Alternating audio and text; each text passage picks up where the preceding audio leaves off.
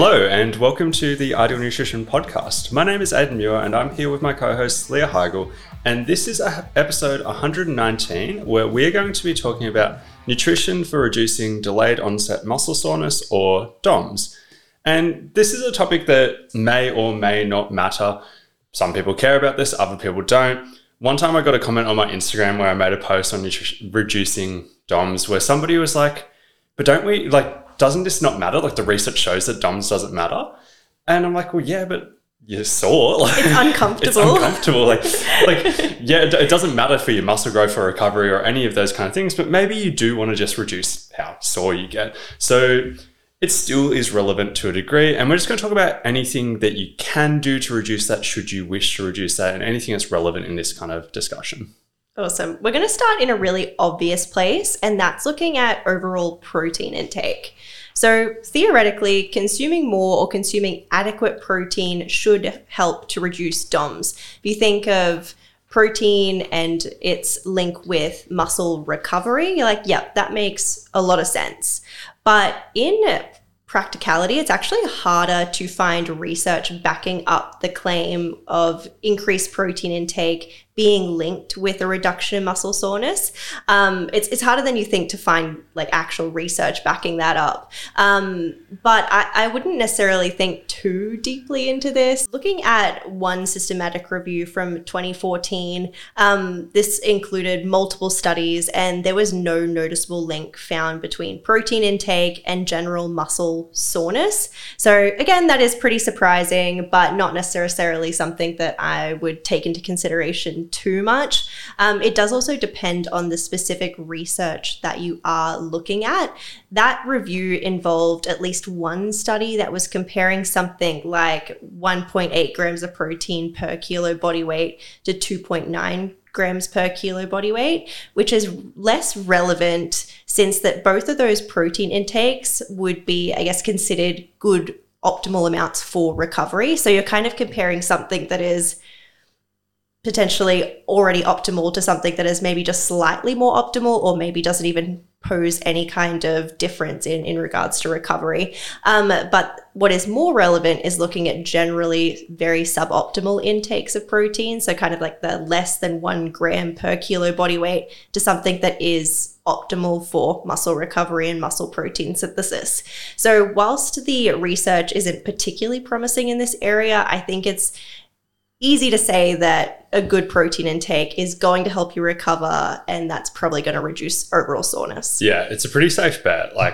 I remember, I don't know how many years ago, 1, 2, I don't know, I wrote a blog post on this topic, and I have 2 ways I go about writing blog posts. One, if it's a topic I don't know super well, I'm not super familiar with, I'll spend ages looking at all the research first, then I'll go and write the blog post and reference everything that way. If it's a topic I think I know pretty well, I'll try, just from an efficiency perspective, write the majority of it first and then look at research after to try and reference everything appropriately.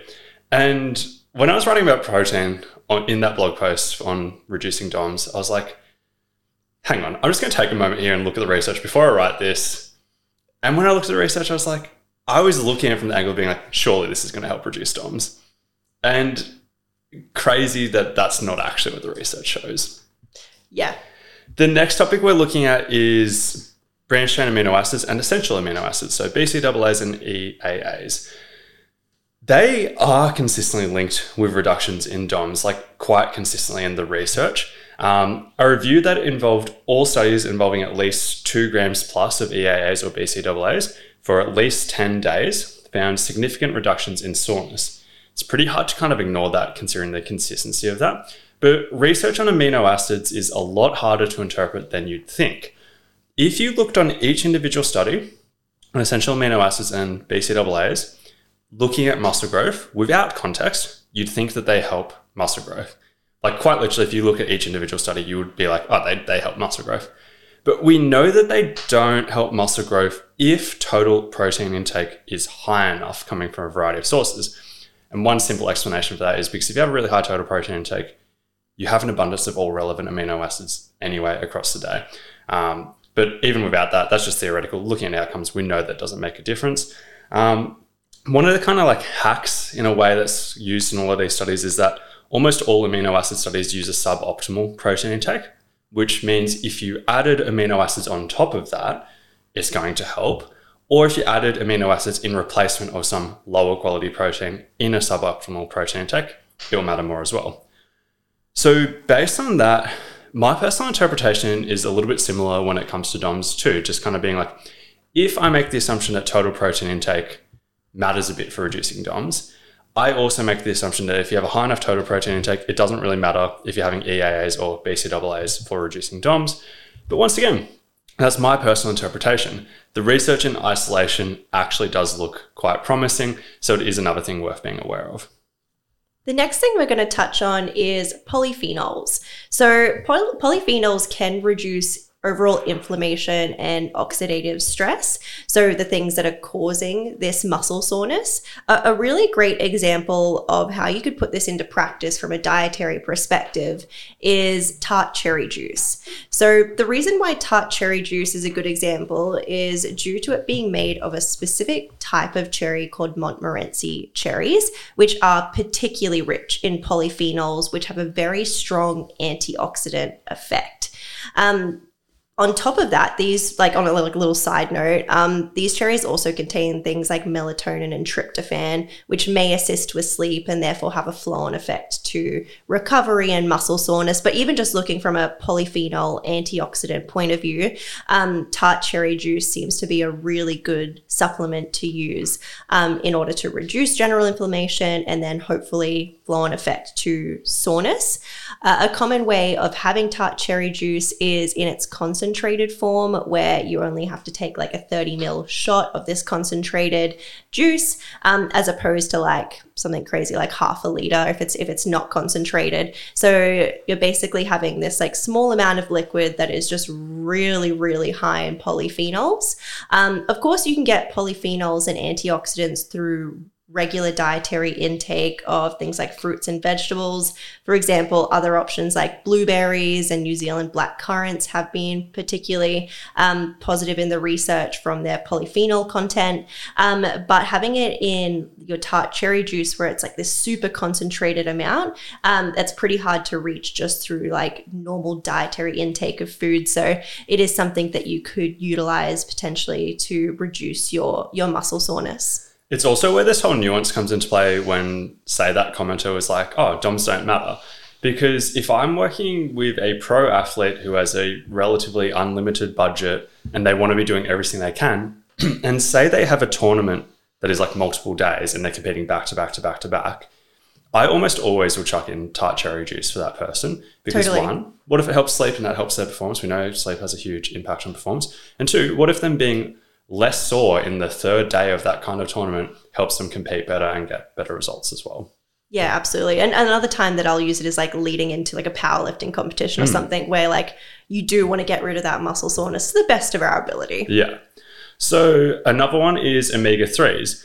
Research on omega-3s consistently shows that it helps reduce delayed onset muscle soreness. Out of all of the studies on this, there are most of them showing benefits. Two studies found no improvements in DOMS, so it's not super consistent. The mechanism is likely related to the fact that omega-3s can help reduce the inflammatory response, so that kind of makes sense. And as you can imagine, with most areas in omega-3s, is that if you had a really high dietary intake of omega-3s, supplementing with omega-3s is likely to be less beneficial. Another interesting point that I want to touch on now, though, is how do they actually measure DOMS? There's a few ways that it's often measured in research. One is just self-reported. That is the one that makes the most sense because they also often measure like inflammatory markers and stuff like that. But sometimes that doesn't perfectly line up with how sore people feel. That's kind of what we're measuring. That kind of matters because although it's obviously going to be self-reported and that's kind of flawed, they are measuring the thing that we're kind of talking about, so that kind of matters. How they actually do these studies, though, is really interesting because if we're trying to measure how sore somebody gets, surely we're going to put them through a protocol that makes them really sore. It just kind of makes sense. And if you have a protocol that makes people abnormally sore, you're going to see larger differences in how effective a supplement or whatever strategy you use is. So in a lot of these studies, they don't just do like a normal training protocol or anything like that. They typically do pretty savage protocols, usually like very eccentric, as in like the negative portion of lifting, like very eccentric focus. Like one example of this is like, say they get somebody to bench press like 110% of their max, but they do like 5 negative reps. Like it's kind of brutal. Like you obviously need spotters and everything like involved in this. A lot of these studies are quite brutal, which brings up a final point on this as well, as being like a lot of stuff we're talking about is going to help reduce DOMS. But if you do anything that is significantly different to your normal, you're going to get DOMS regardless. All of these things might reduce it, but you can't necessarily prevent it, because this is something that just comes hand in hand with training hard and trying new things. Talking about another supplement-based option to potentially reduce delayed onset muscle soreness would be citrulline. So there is a systematic review available of 13 studies that found that supplementing with citrulline did result in pretty significant reductions in DOMS and just general muscle soreness. The potential mechanisms behind this are twofold. So firstly, citrulline facilitates the clearance of ammonia. This results in a reduction of lactate accumulation in the blood. That being said, lactate does not seem to be a massive contributor to muscle soreness as a general rule, although it may be a contributing factor to why citrulline is pretty effective in this regard. The second potential mechanism that we could look at is citrulline's link with increasing nitric oxide. So nitric oxide is involved in muscle contractile function and repair. So having an increase in this could explain the reductions in general muscle soreness. So that's kind of a quick summary of how citrulline could be effective. So another interesting one is that caffeine has a lot of research indicating that it can help reduce delayed onset muscle soreness. And obviously there are some mixed feelings here due to the impact it could have on recovery, depending on the time and everything, like when you have it, how much you have, all of those kind of things. And there are 2 key studies looking at this topic, which both look quite promising. Both of them used 5 milligrams per kilogram for caffeine, which is quite a lot of caffeine. So the first one used caffeine 1 hour after exercise, and then 24 hours later, and then 48 hours later. So this really high dosage of 5 milligrams per kilogram. And then the second study just did it 24 hours after and 48 hours after. And I'm just like picturing that in my head of just being like at a random time, 24 hours later, having 5 milligrams per kilogram of caffeine, which for context, I'm just going to use somebody who's 100 kilos to make it super simple from a mathematical perspective. That's 500 milligrams of caffeine. Obviously for a smaller person, it would be a smaller number, but let's just keep the math simple. A generic shot of coffee is around 80 milligrams of caffeine. So we're looking at like 6 shots of coffee, basically. Yeah. And if somebody's like a little bit smaller, maybe we're looking at 5, maybe we're looking like 4, 4.5 type of numbers. It's a lot. And that begs the question, is having such a high amount of caffeine specifically for this purpose of being less sore worth it? I personally do not think it is, and I wouldn't be going out of my way to recommend it, especially at such an odd time. Yeah. It's like a nice to know thing. Like it's interesting, but it's like, that's a lot of caffeine just to have to be less sore. Like if you wanted to use caffeine, particularly at that high of a dosage, there'd be so many other reasons you would want to use it unrelated to that. Unrelated. Yeah. And even just like I think 2 episodes ago, we were talking about like common nutrition mistakes and having caffeine late in the day and stuff like that. And just being like, if you're having a dosage that is that high, like I would have referenced a study on pre-workout basically showing that if somebody's going to bed at 10 p.m., they would have to have stopped, on average, it depends on the metabolism rates and everything like that, on average, stopped having pre-workout or anything super high dosed at like 9 a.m. Which pre-workout's like a lower dosage than even this. So it's like if you were having any form of caffeine, even if you're having it like 11:30 a.m., it's still likely to affect sleep at that high of a dosage unless you're a really quick metabolizer of caffeine. And if you're a really quick metabolizer of caffeine, you're probably getting less of this reduction in DOMS anyway over the course of the day too. And if it is for DOMS, it's like, what's the protocol, and like, do you do it every single day? Like, how do you then incorporate that into your life? I just feel like, yeah, like you said, it's a nice thing to know, fun little fact, but also it's not a very usable piece of information. Yeah. Just like, this is a separate topic, but like, having caffeine technically increases our ability to store glycogen, is my understanding, in terms of if one version of you did exercise and then you had a high amount of carbohydrates coming in, and another version did the exact same protocol but had a bit of caffeine alongside that, glycogen synthesis is higher in that second one. But outside of very niche circumstances, is that worth knowing / using? Like if you weren't to have the caffeine for other reasons, it could be a nice bonus, but would you implement that protocol specifically for that? It's probably rare when that's actually practical. Totally. The next one we'll touch on is vitamin D. So the research on vitamin D and looking at delayed onset muscle soreness is mixed, but we know vitamin D just generally does play a role in inflammation. So some research looking at vitamin D levels and DOMS has found an association with higher levels of vitamin D leading to less DOMS. So there has been some association found, but other research has found no association. So it really is a mixed bag.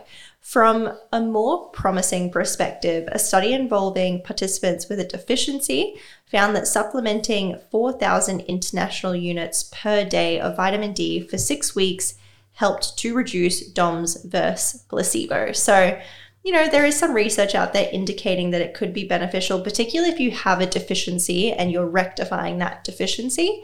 But outside of that, I'd say it's probably not a super beneficial thing to add on if your levels are currently fine. Another one that consistently reduces DOMS is high-dose antioxidant supplements. But this opens up a massive conversation about whether it's smart to do this or if there's other issues with that. There's research, or the theory basically is that if it blunts inflammation and muscle damage, which would theoretically reduce soreness, does this also blunt the adaptations due to reducing the stimulus? That's the theory. We do see more evidence for that in endurance athletes than we do in terms of muscle growth and strength and everything like that. It was definitely, up until like a few years ago, a commonly accepted thing that's like, we probably shouldn't have antioxidants in high amounts around training. But there was a systematic review that was put together in the last 2 years that basically came to the conclusion that there's like 2 studies on this topic in like strength training athletes, and it showed like no difference. I am probably going to write a blog post on this at some stage, but it is a very complex topic, which is why I haven't written about it, because it's just like, I just know it's going to be a rabbit hole. A rabbit hole for something that doesn't really matter. Honestly, it doesn't really matter. But because it's like, when you talk about antioxidants, what are we talking about? Like we've got vitamin C and vitamin E, but then there's like hundreds of other things. It's like, you don't have to categorize what specific antioxidants you're talking about, et cetera, et cetera. But I also think this is just an interesting thing about being like, if we came to the conclusion that this doesn't blunt hypertrophy and you didn't care about endurance stuff, you just cared about muscle growth or being a better powerlifter or whatever, and we know it reduces DOMS, that's where it starts to get exciting. I personally am not at a stage where I think that's a good idea. I think it makes sense to separate them just in case, right? But this is a niche reference, but back in the day, Charles Poliquin used to inject all his athletes with vitamin C because you can absorb higher levels of vitamin C if you inject it instead of oral things. And the niche reference is Charles Poliquin was a bit of a madman. He was a bit of a, for every good idea, he had like 5 bad ideas, and people just like full bought into his protocols, right? But it is interesting about being like, if there happened to be no downside of high dose antioxidants from this whole muscle growth perspective, he's a genius, because it's suddenly like people would be getting significantly less sore because of these vitamin C injections. Once again, not something I have interest in recommending or anything like that, but it's just another interesting idea in nutrition that could be played around with or thought through if somebody did have a strong opinion about this being like, oh, maybe it doesn't blunt hypertrophy. Yeah, it's a great summary of that. The final thing we're going to touch on is creatine. So we talk about creatine all the time. This is another aspect of creatine that is pretty awesome in that it does have evidence for reducing DOMS in both endurance and resistance training activities. Although, unlike other aspects of creatine research, this part is a little bit more mixed. So I wouldn't take it for that purpose alone. There are so many other great reasons to take creatine. But hey, if it is one of the things that it does have an impact on, then it is just a handy side benefit if it's relevant to you. There's a bunch of other stuff we haven't mentioned too, just for the sake of time. So stuff like curcumin / turmeric, like well known for anti-inflammatory properties, which theoretically would help with this. You could go massively down that list of like anything anti-inflammatory related and how that could potentially benefit with this. And then like we've gotten like real specific on certain strategies, particularly supplements as well. But an anti-inflammatory style diet in general would likely help with this as well. That's obviously just harder to quantify because I say anti-inflammatory style diet, but even that's a controversial topic because like, if I start saying that it's a diet that's high in vegetables, somebody who's in like the carnivore community would be like, no, vegetables are inflammatory. So it's like, it's hard to put together a study, but like there's some vibes or some common themes that we can look at, like the Mediterranean style diet is often linked with anti-inflammatory properties. And you could make an assumption that eating in that type of way, particularly with sufficient protein and a few of the other things we've kind of talked about, would likely reduce muscle soreness as well. But that is a big topic as well, beyond just the specific strategies we've talked about. This has been episode 118 of the Ideal Nutrition Podcast. If you haven't yet left a rating or review, it would always be greatly appreciated for you to do so. But otherwise, thanks for tuning in.